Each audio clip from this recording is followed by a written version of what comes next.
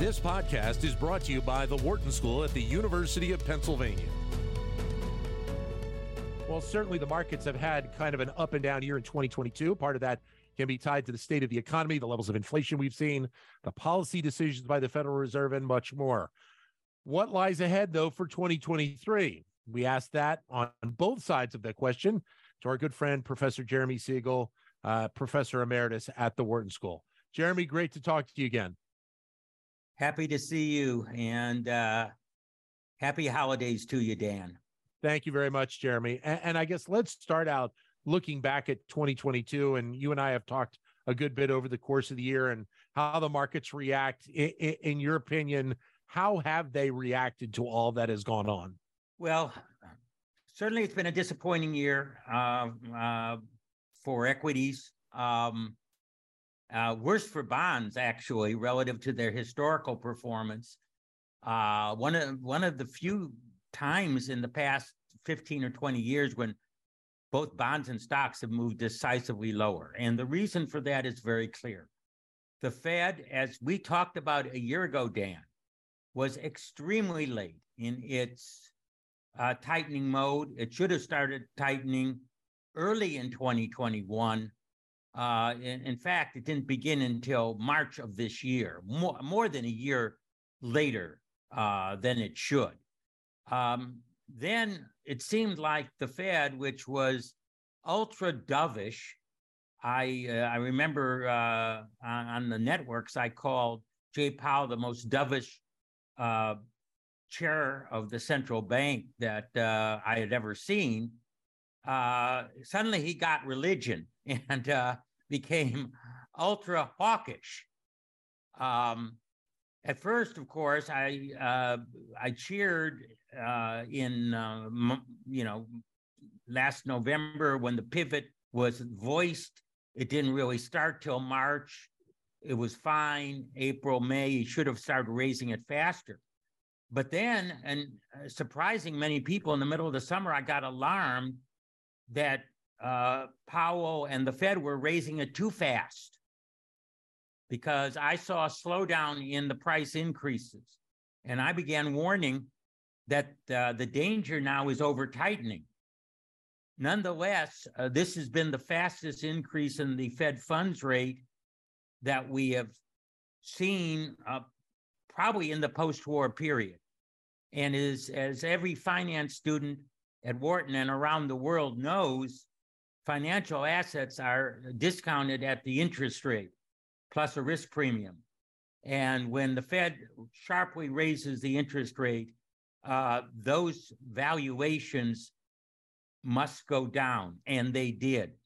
I attribute, therefore, most of the decline that we see to the rise in interest rates, not the fear of recession. Not that there isn't a fear of recession. There most certainly is. But if you take a look at it, it is mostly a interest rate phenomenon that has caused this decline. In your opinion, then, if the Federal Reserve had acted earlier, might they have needed to not act as aggressively with some of the rate increases? And then maybe we would have had a little bit of a different impact along the path over the last year and a half. Oh, most certainly, without question. If they started increasing the end of 2020 even, or beginning of 2021, we wouldn't have to go as high. We wouldn't have had the inflation that we had, and they wouldn't have to go as high as they had. And equities, in my opinion, would not have had as big a burst as they had in 2021.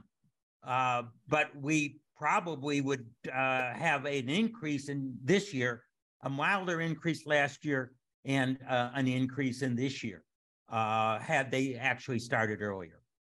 So it feels like right now we're at a point where we've had these 75 basis point increases. It feels like December is going to probably be a little less, and then we'll wean it down in the early months of 2023. Is that your expectation? And where might the target rate end up landing, at least in the short term? I think now we're going to get an awful lot of data, as you know. before the meeting. My expectation is a 50 basis points. And honestly, Dan, I would like them to stop there and pause and look around.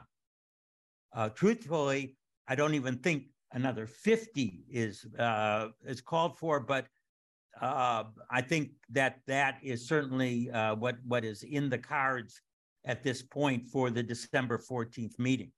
The Fed has inverted the yield curve, which of course means that they've sent short-term rates above long-term rates. That has not been a good sign in the past for economic activity. My feeling is that the vast majority of inflation is behind us. I have also voiced strongly the opinion in the media that the Fed is misreading current inflation, particularly because of the way the government collects housing statistics. They still think housing inflation is going on a very rapid rate, when in fact all the evidence on the ground is that house prices and rental prices are now declining, not rising. But because of the lagged way in which the government collects those statistics, they show they'll see the housing sector, which is a very important sector of core inflation, continue to rise throughout the rest of this year and early 2023. What's your expectation then as we go into next year of the mindset around recession? Is it a certainty at this point? At what level might we see it? What are your thoughts? No, it's not a certainty at this point. If the Fed continues to hike next year or stays high, I think they are going to start bringing down the Fed funds rate by mid-year. Now, some economists don't think it's going to happen until 2024, but I think that would remain tight way too long, and I think they're going to see the evidence of the slowdown once they see that unemployment rate rise, jobless claims rise, and the real economy soften. They're going to back away and start talking about decrease. That's going to really encourage the market. We all know the market turns up 4 to 5 months before the economy actually bottoms. And don't forget, this year, we had a technical recession in the first half of the year. So 2 declining quarters of GDP. Now, we had a mild increase in the third quarter. Fourth quarter looks positive. However, we don't have all the Christmas sales in yet. As we speak, we'll see how it is. But this has been a very poor year for GDP growth. I think we're going to be growing maybe only 1% this year, which is, again, normally you have recession following booms. So I don't think we may just have a period of slow growth in the first half. The Fed then lowers the rate, and then we can commence growing again in the second half of 2023. So then do you think that some of the questions asked right now about the labor markets, are they on point in terms of, potential concern? I mean, we obviously have seen a variety of companies come out and say that they were going to cut their labor force. But to a degree, that may even be companies that kind of overshot at the heights of the pandemic, especially the tech companies that are just kind of right sizing at this point. Yeah, well, there was a lot of labor hoarding, not only by the tech companies, but by many others, because all they heard about is impossible to hire. If you get someone a warm body, you keep them. And I think there was overhiring. And one of the reasons why I think there was overhiring is we take a look at the productivity statistics in the first half of the year. They were the worst 6-month productivity statistics in 75 years.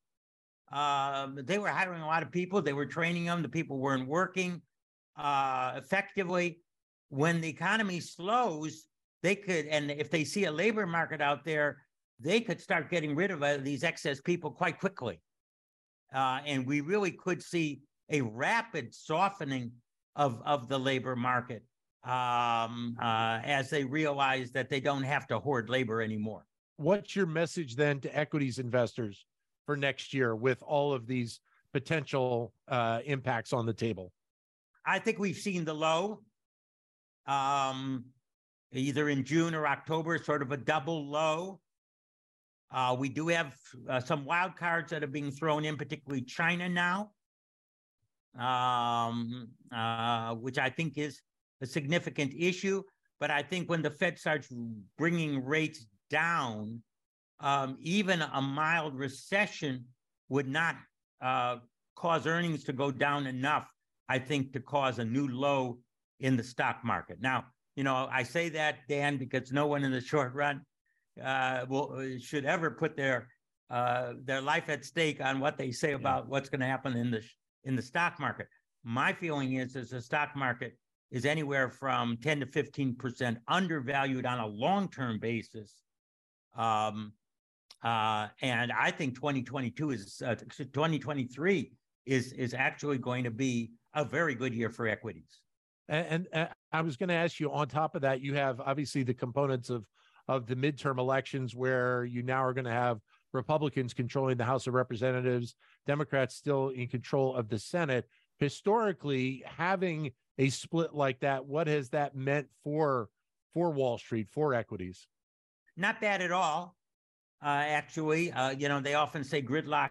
Wall Street likes gridlock because they think the government interferes too much with business. So if they don't get a lot of things done, except for, of course, national emergencies, that isn't a bad thing. I think, of course, everybody is going to be positioning towards 2024, those elections. What are the Republicans going to do? Are the Democrats going to keep Biden? Is there going to be new faces?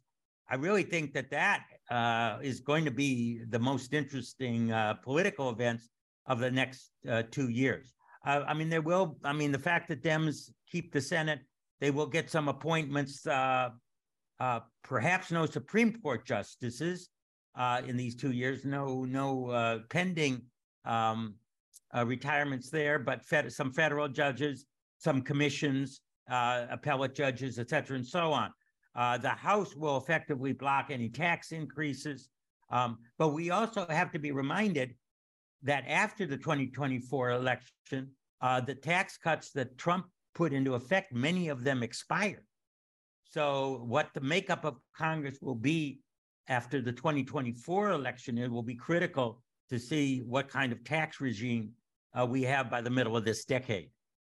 Finally, I wanted to ask you, you mentioned about China, and that's obviously an ongoing issue right now. You also still have the war in Ukraine. How much do these global elements impact what is thought about on Wall Street? I mean, we know that Wall Street loves certainty, and there's nothing more uncertain than a war and where that is going to take us, and seemingly what the leadership in China feels about COVID and zero COVID restrictions.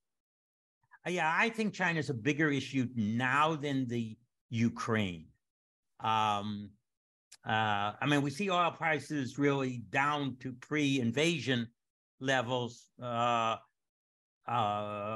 which is basically good for the world economy. There's a lot of stress in Ukraine, and I'm not trying to minimize the human suffering that's occurring there. What's going on in China, though, I would have never guessed a year ago. The zero COVID policy, I think, is a total disaster. It seems like Chinese are seeming to agree with that conclusion. With over 1 billion people, an economy that's just about equal to ours in total size, to go into this zero COVID could be a big negative shock. I'm concerned about it. I think there's potentially some good things to come of it. I think that some of the great minds and entrepreneurs are going to leave China and come to the West and decide, I'm not staying back in China. Like many of our former students, our Chinese students or Asian students often thought they'd learn in the United States and then they go back and make their fortunes in China. A lot of them are now wondering whether they want to go back. So for 2023, cautiously optimistic, best way to describe your opinion right now? Yeah, I'm definitely cautiously optimistic. Some people say that that this is the most anticipated recession going into next year ever, because so many people are forecasting it. And when too many people forecast something, my feeling is that often that drives the market below its fundamental values. So it might, a lot of bad news is now factored in, I think, to prices. I think the surprises are more likely on the upside than the downside. Too many chefs in the kitchen, right, Professor? Well, they often say the stock market climbs a wall of worry. Yeah. So if you wait for the skies to be blue to invest, you will never invest. Professor, as always, great to have you with us. Thanks very much. Thank you very much, Ann. You got it. Professor Jeremy Siegel, Professor Emeritus at the Wharton School. To keep engaged with Wharton Business Daily and other Wharton School shows, visit businessradio.wharton.upenn.edu.